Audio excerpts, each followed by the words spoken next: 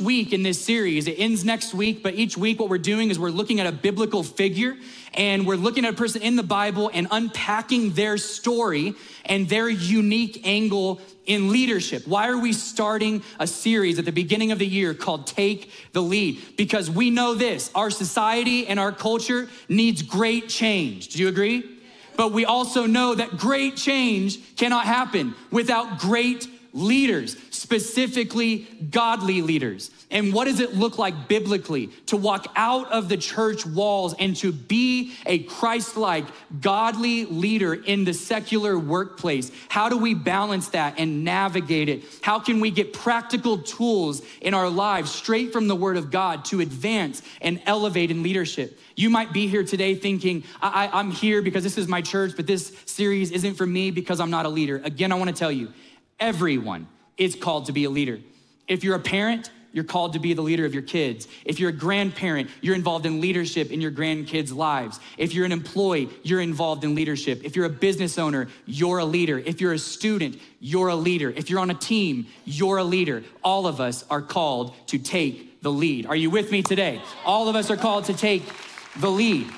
So today we're looking at Moses in the Bible. I love Moses, and it's hard. It would be hard to teach a leadership series without looking at Moses from the book of Exodus. So if you have your Bibles, we're gonna be in the first few chapters of Exodus mostly, but all the scriptures will be on the screen. But I wanna tell you a little bit of Moses' story, just kind of flashing through this, skipping through it quickly, just so if you're not super familiar, you can have a little bit of context. So the Israelites at the beginning of Exodus find themselves in slavery through a series of events in Egypt.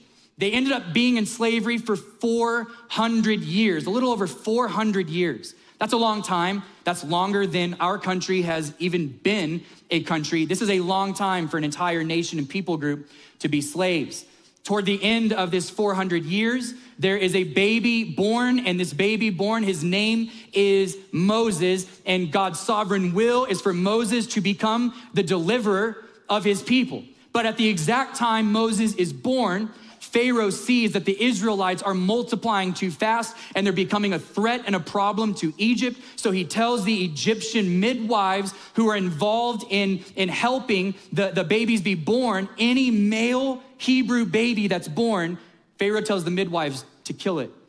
Moses' mom, Jochebed, hears the news of this, and there's a few midwives that help her disguise the fact that she kept Moses alive. She puts Moses in a basket one day, and we know the story, at least if you've seen The Prince of Egypt. I don't know, it's loosely similar. We put the basket into the water, and the baby drifts over to Pharaoh's daughter, and she takes Moses in as her own. But we also know what's not in the movie from scripture, that Moses would have been highly aware that he was a Hebrew as he was being raised in Pharaoh's daughter's household, because his own mom was involved in his upbringing when he was a young man. So Moses, he gets into adulthood. And one day he sees an Egyptian man just putting a beating on a Hebrew man, and he steps in and he ends up reacting and killing the Egyptian man. And then at that exact moment, a few days later, he encounters some other people that had heard about what he did, and he knew it was getting out there and he had to run. Moses flees to Egypt. Pharaoh actually finds out and wanted to kill him, but he flees and he finds himself in an area called Midian.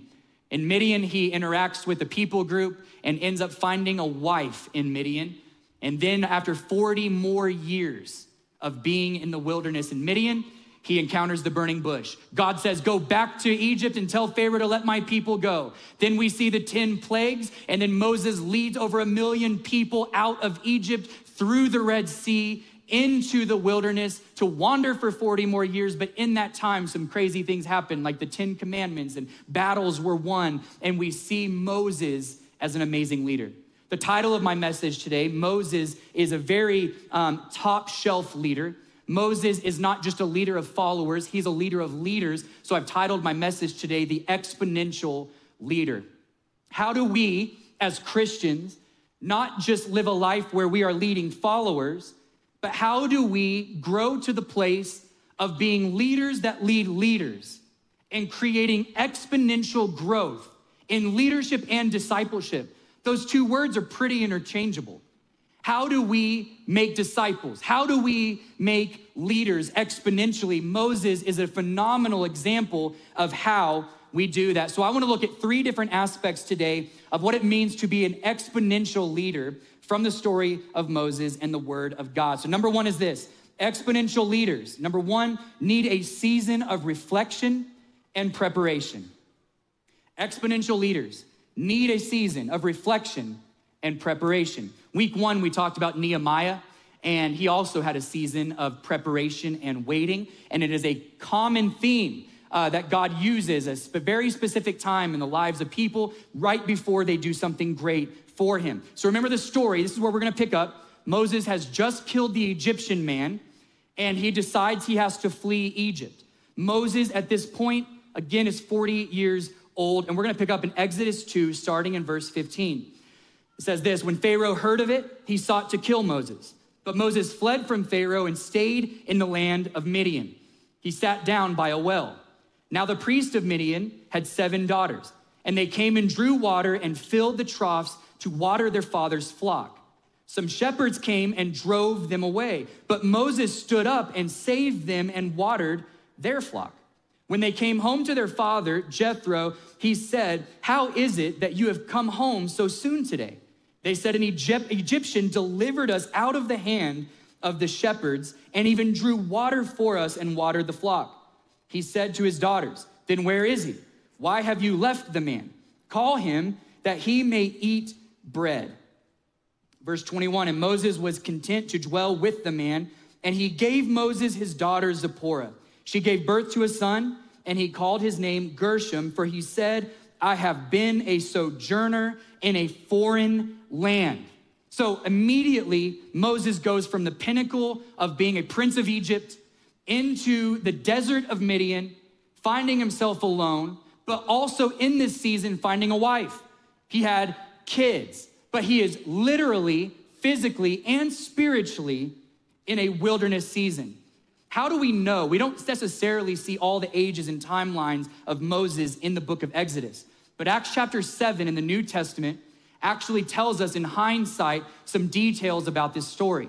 If you watch the movie like The Prince of Egypt or even see certain images, we kind of have these images of Moses earlier on being kind of a young guy when he goes and stands before Pharaoh. But the truth is, again, he was 40 years old when he left Egypt. He spent another 40 years in Midian. That means by the time God called him to do what he was destined to do, he was an 80-year-old man. That's a very long season of waiting, reflection, and preparation. When we picture this young man going and standing before Pharaoh, that's not the picture at all.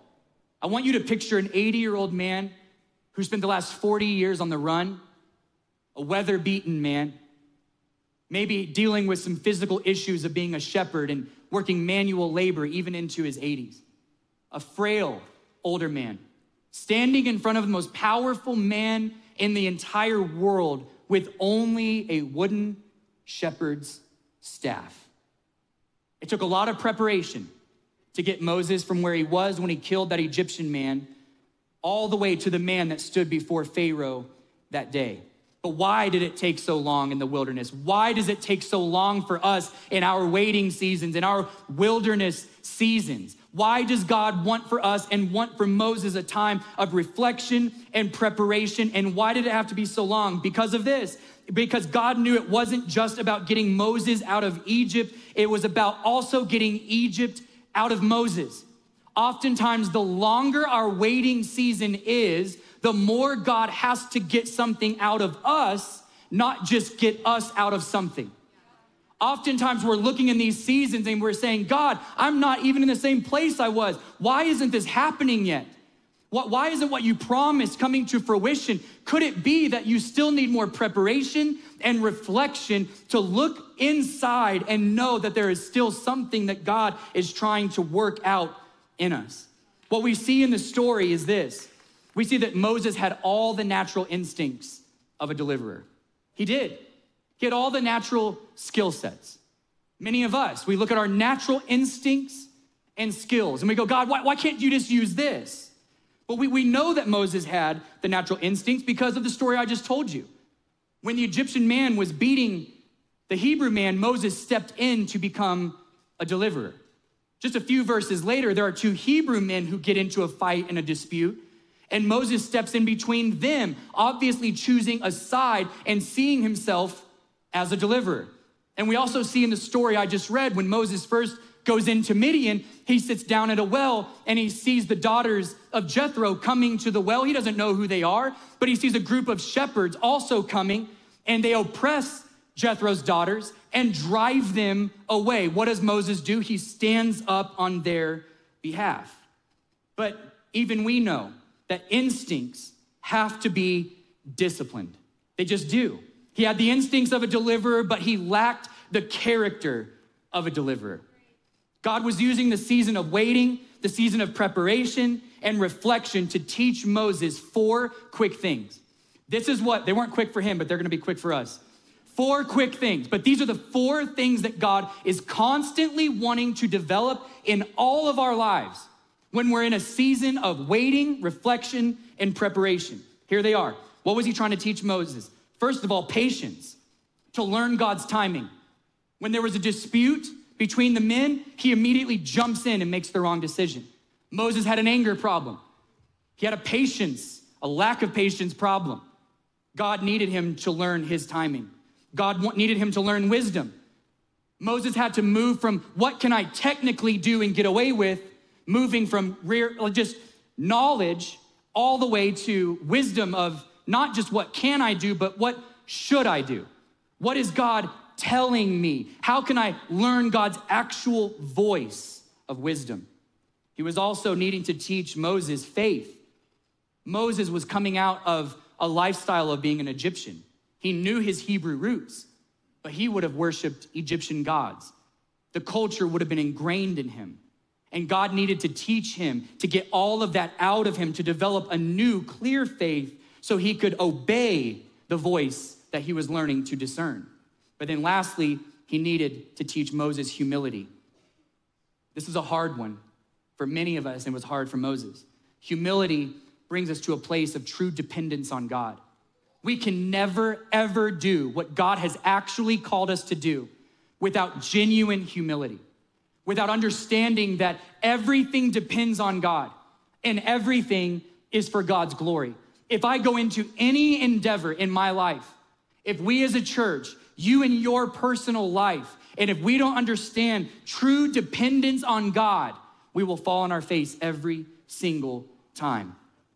I want us to look also in this season, as Moses is there for 40 years, there is no way while he was there, 40 years while he is tending sheep. He goes from 40 years old to 50 years old, to 60, to 70, 75. There's no way while he was there that he could have thought that this was how God was preparing him to one day be an exponential leader that would be the deliverer of God's people. Can you imagine? There's no way at any point Moses was doing all of these things smelling like a sheep and tending sheep and blisters on his feet. Probably his back was beginning to be hunched over because of the life he was living. There's no way as he's getting older, as he's doing all of these mundane tasks, that he would have sat down one day and said, God, first of all, I just want to thank you for the 35 years so far of preparation and genuine work you're doing in my life. I can sense it every day. It's amazing what you're teaching. There's no way he would have done any of that. But if we only focus on our current circumstances, we will likely see God's preparation as his rejection. If you only look at now in a season of a wilderness, in the desert, in a season of waiting and preparation, if you only look at your current circumstances, we will have a tendency to look at God and say, why have you rejected me? But he's not. He's preparing you. But it's the constant temptation to think otherwise. I think what's interesting is the entire time, though, God was preparing him. One of my favorite parts of a movie goes back to the Karate Kid, the original Karate Kid. The new one, they do this scene, but it's just not as cool. The original Karate Kid, I love the part where the kid is thinking, I got skills, I've got the instincts, I've got the talent. And what does Mr. Miyagi do? He gives him some stuff to wash his car, to wax his car, and then he goes, how am I gonna learn to fight? We all know this. How am I gonna learn? I haven't seen it in a long time, so don't come out there and say you didn't quote it correctly. How am I gonna learn to fight? Mr. Miyagi, what does he do? He gets the stuff, he goes, wax on, wax off, wax on, wax off. And the kid is like, are you kidding me? This is a very selfish man who I no longer wanna look up to. He is making me wash his car and wax his car when he told me he would teach me how to fight. If you are younger and you want me to go to the Jaden Smith version of Karate Kid, it's the jacket on the ground. And you put the jacket up on the hanger. You get the jacket on the ground, you put the jacket up on the hanger. And what happens though is we know the story, the motions that he's learning in the midst of the anger boiling up one day. He says, I'm sick of this, I'm tired of this, you're not teaching me anything. And in the middle of that, there's a move, and he realizes that the motions that he was going through were teaching him and preparing him for what was ahead. And God does the exact same way with us. But we get angry and we go, God, you said you were gonna do this. God, you said that I was gonna have whatever in my life. You said, but the entire time, if we can keep the right focus, he's teaching us the movements, the will, the way to become exactly what he's called us to do. And this is exactly what happened in Scripture. Let me refer you back to Exodus 2, starting in verse 17. Remember when he goes into Midian, Moses goes and he sits down at a well. He sits down at a well, and then immediately the Bible tells us there's a group of shepherds that come in to oppress and to drive out Jethro's daughters. That exact wording, to drive out, is used about Pharaoh when it came to slavery and oppression. It was the exact same thing that Pharaoh was doing to God's people. And in this story, what you see on the screen is that the Bible also tells us that Moses stepped in and saved the women.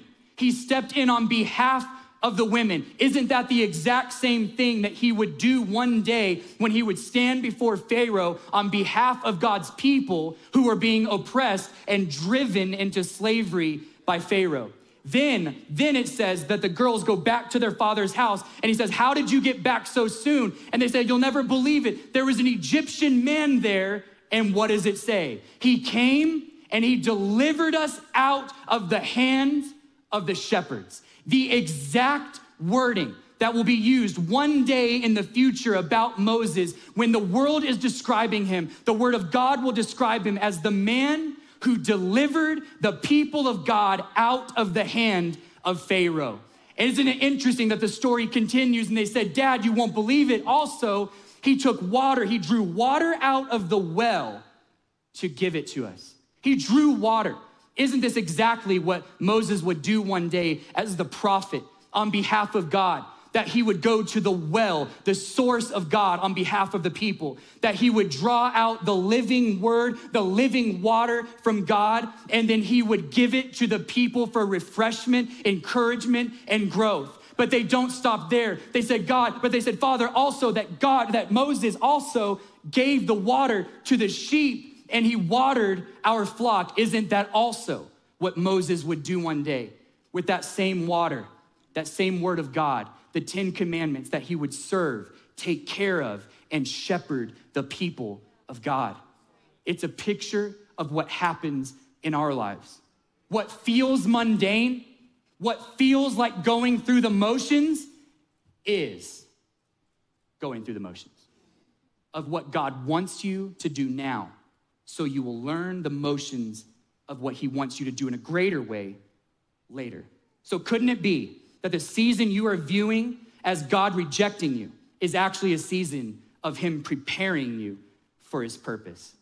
Number 2 is this: exponential leaders use what they have right now. They use what they have right now. One of the coolest parts of the whole Moses story is the story of the burning bush. So after 40 years of tending sheep, the Bible tells us that Moses was tending sheep at the base of Mount Horeb, and one day he comes across a bush that's burning, and the bush is not being consumed. So it intrigues him, because normally when something burns, the thing that's burning is also consumed, but it's not being consumed. And all of a sudden, it's not just that wasn't miraculous enough. This burning bush starts speaking to Moses. The voice of God starts speaking to Moses through this miraculous event in front of him. God starts speaking to him and calling him and saying, now is the time for you to go back to Egypt to be my voice. God introduces himself to Moses as Yahweh, as the God of Abraham, Isaac, and Jacob. And he says, now it's time for you to go back and be my mouthpiece and be the deliverer I always called you to be. Moses did not say, yes, I've been waiting for this. He says, you've got the wrong guy. Starts arguing with God. I don't want to do it. It's too big. Find someone else. I'm too old.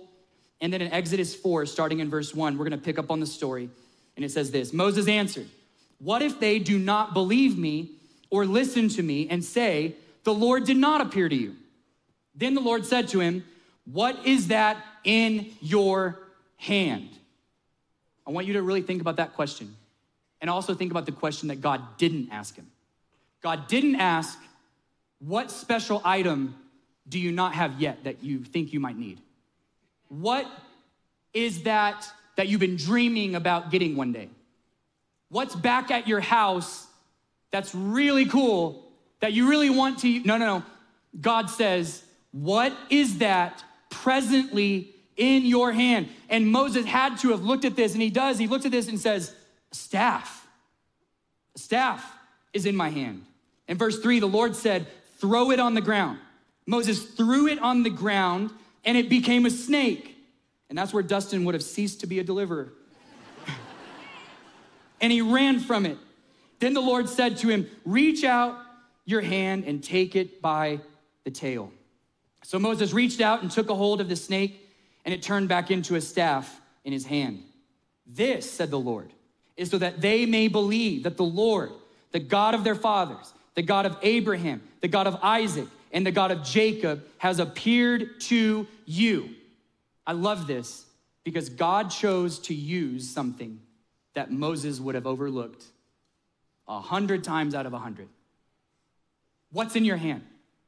I think one of the things we have to be challenged with today is not asking the question, what's not in my hand? So what do we need to learn from this quick passage that I just read? The first thing is this: God wants to use what you do have, not what you don't have. There might be something you have one day that God wants to use as well, but a theme you see in Scripture all through the Bible is when God uses people mightily, he uses what they currently have, so that what Moses learned in the wilderness, humility and dependence on God, will be on full display. I want to use the shepherd's staff. Shepherds were despised by Pharaoh and all the Egyptians. It was almost mocking the Egyptians to bring a shepherd's staff into the courtroom of Pharaoh. What do you have? If you're like me, I find myself whining a lot to God about what I don't have. Well, their preaching gift is a whole lot better than me. They can do this. Why wasn't I born to sing? I stand down there every day and I'm like the guy on American Idol that only my mom thinks is good. Why can't I? All the things I don't have. But God doesn't ask me what I don't have. What do you have? What do you have? The second thing we need to learn from this is God wants to bless what you have. When he asks Moses to throw down the staff, it was so God could bless it, do a miracle, and turn it into what God wanted it to turn into. If we don't release it to God, he can't do with it as he pleases. Whether it's our time, a talent, resources, money, whatever it might be. I can say, God, well, you want this? Great, have it, but don't. You want me to put it down on the ground? I don't know what it's gonna turn into. I don't know what's gonna happen if I put it on the ground. I need this to get around in my day. But God says, the only way I can bless is if you give it to me. Put it on the ground. There's a story in the New Testament that's like this, the feeding of the 5,000. Jesus looked at the disciples. They tell Jesus, hey, everybody's hungry. We don't have, right? That's what their focus. We don't have food. Jesus says, but what do you have? Again, What do you have? Well, then they go get a little boy's lunch. This is all we have. All we have. Jesus, again, is focusing on what they did have and getting their focus off of what they didn't have. And then when they put it in his hands, what happened? It turned into something else. Isn't that interesting? What we view as weakness, as something God can't use, if we give it to him, he'll turn it into something else. The third thing we pick up on from this passage is God wants you to use as directed. Use as directed. God gave Moses very explicit details on do this and this and this. If they do this, you do this. All through. I want you to think about some of the things that God did through the staff of Moses. Just a little while later from the story of the burning bush, Moses does go back to the Pharaoh, and in his court, he throws down the staff and it becomes a giant serpent that consumes the snake that the magicians somehow conjured up that day in the court. Consumes it, picks it back up, and it becomes the staff. Can you imagine being there that day? Unbelievable. Then the well-known part of the story, after the 10 plagues, they get to the Red Sea. It looks like this whole thing is over. What does God tell Moses? Take your staff and lift it over the water. And he parts the Red Sea and they walk by through on dry ground. They get through the Red Sea and multiple things start happening. But one of the things that happens is the Amalekites are there where they're supposed to be. And they start a war against the Israelites. And God tells Moses, go up to the mountain. Take Aaron, his friend, and Hur. They go up to the mountain. Moses lifts the staff. God says, as long as the staff is lifted in the air on the mountain, the battle in the valley will be won. If the staff lowers, the battle will be lost. So the two men on either side of him are lifting his arms the entire battle, and the battle is won. Why? Because it was used as God directed. But then there's a story where Moses doesn't use it as directed. The people are thirsty, there's no water. God tells Moses to speak to the rock, and Moses takes the staff and strikes the rock. The water, the miracle still happens, the water flows out of it, but it's the one time Moses used the gift that God has blessed, not as directed. The consequences of that one story that I just said were that Moses could never enter the promised land.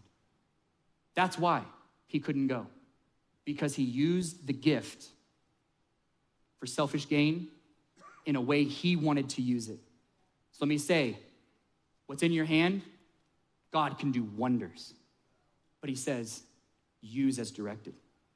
Use it for my kingdom. Use it for my glory. Use it as you depend on me.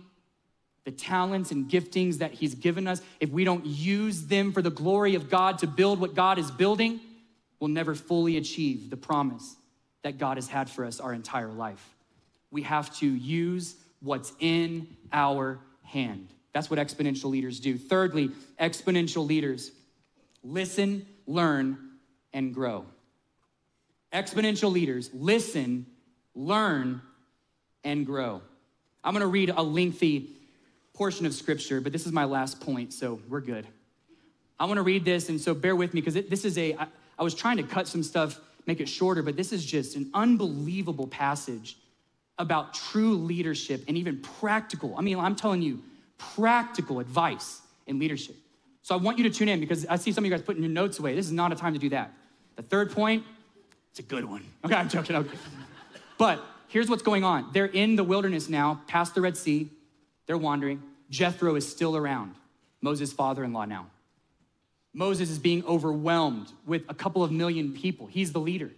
He's lost sight of what it meant to be leaders of leaders. Now he's just leading followers, and he's being overwhelmed with all the disputes. And this is how the story unfolds with Jethro approaching him. Exodus 18:13-24 says, the next day, Moses took his seat to hear the people's disputes against each other.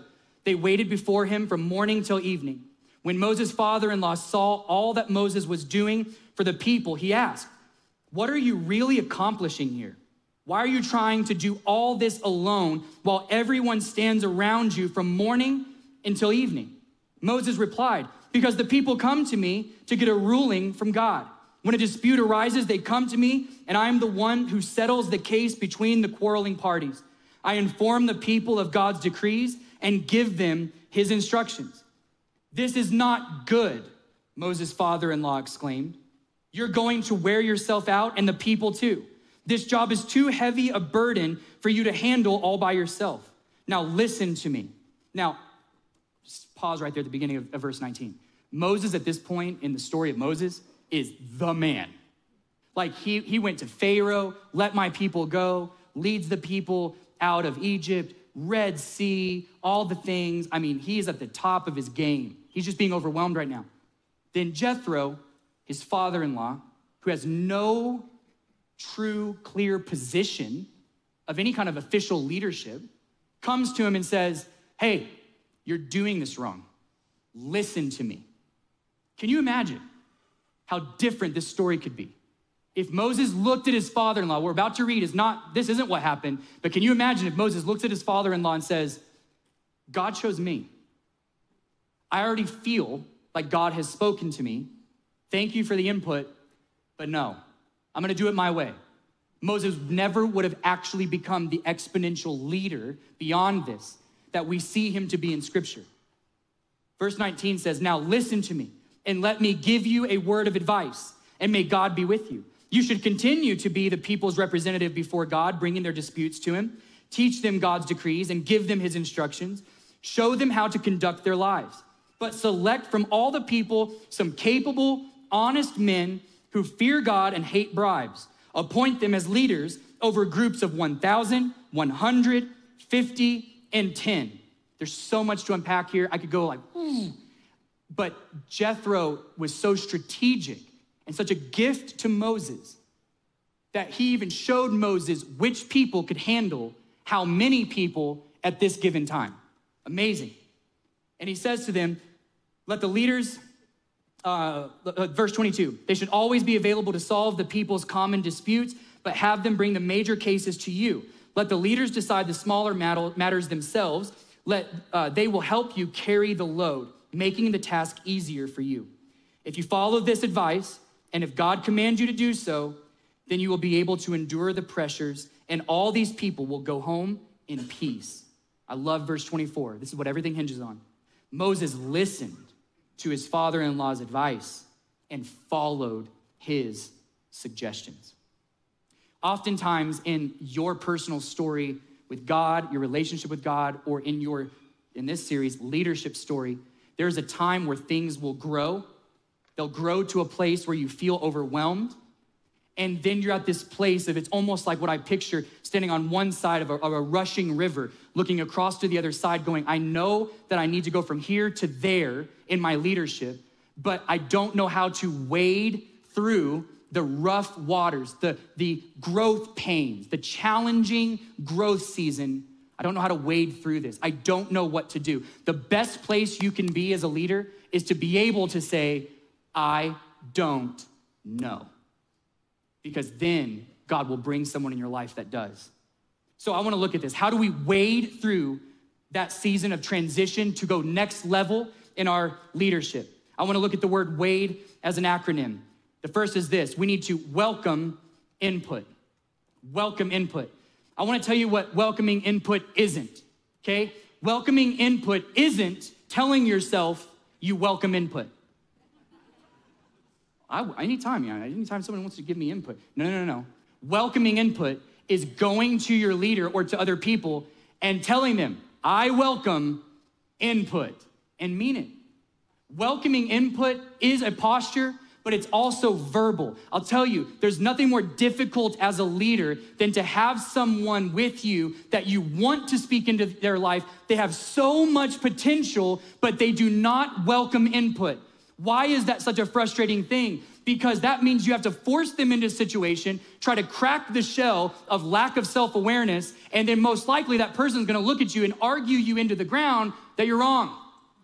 But if you really wanna wade through the growing pains of the next level, then you overtly tell people that are close to you, I want input. I want to grow, and I need someone to help me, and I need advice. But the problem is 99% of the time, the best advice is often the hardest to hear. What I've found as a pastor, when people want to have meetings and just want advice, I almost don't do it at all anymore. Because what I've found is that people, by and large, don't want advice. They want permission. They don't want someone to truly speak into their life. They want someone to put a stamp of approval on what they've already decided. Welcoming input ensures success to the next level and the next place God wants you to go. The A is this: adjust accordingly. Moses had the posture of welcoming input. He had kept Jethro in his life. Obviously, the familiarity where Jethro felt so comfortable to go to him, they had already established that relationship. But also, he adjusted accordingly based on the advice that Jethro gave him. And I also, if you're the one giving advice, I also love what Jethro said. I'm gonna give you advice, but I want you to pair my advice with what God is saying. And if he approves, do it. It's not that you have to just salute anybody that gives you advice and do it, but you pair what they say with what you feel like God is saying, and you're gonna know what to do. But we adjust accordingly. We have to get to the place of when someone, I wanna ask you this, every great leader I know has at least one person in their life that if that person in their life said no, that great leader, it would stop them dead in their tracks. Who do you have in your life? If you were getting ready to make a big decision and they said no, that you would step back and go, if they said no, I have to back off of this, at least for the time being. But what I've seen from my position and working with people for all of these years is a lot of people have no one in their life who can step in and say, don't marry that person. Don't take that job. Don't make that decision. Can you imagine how many marriages wouldn't have broken apart? How many relationships could have been saved if we had someone in our life who had the insight and wisdom from God to say, I know you want to, but don't. Moses wanted to be the one meeting with all the people, but he couldn't, and Jethro knew it. And then the D in Wade is this: delegate responsibly.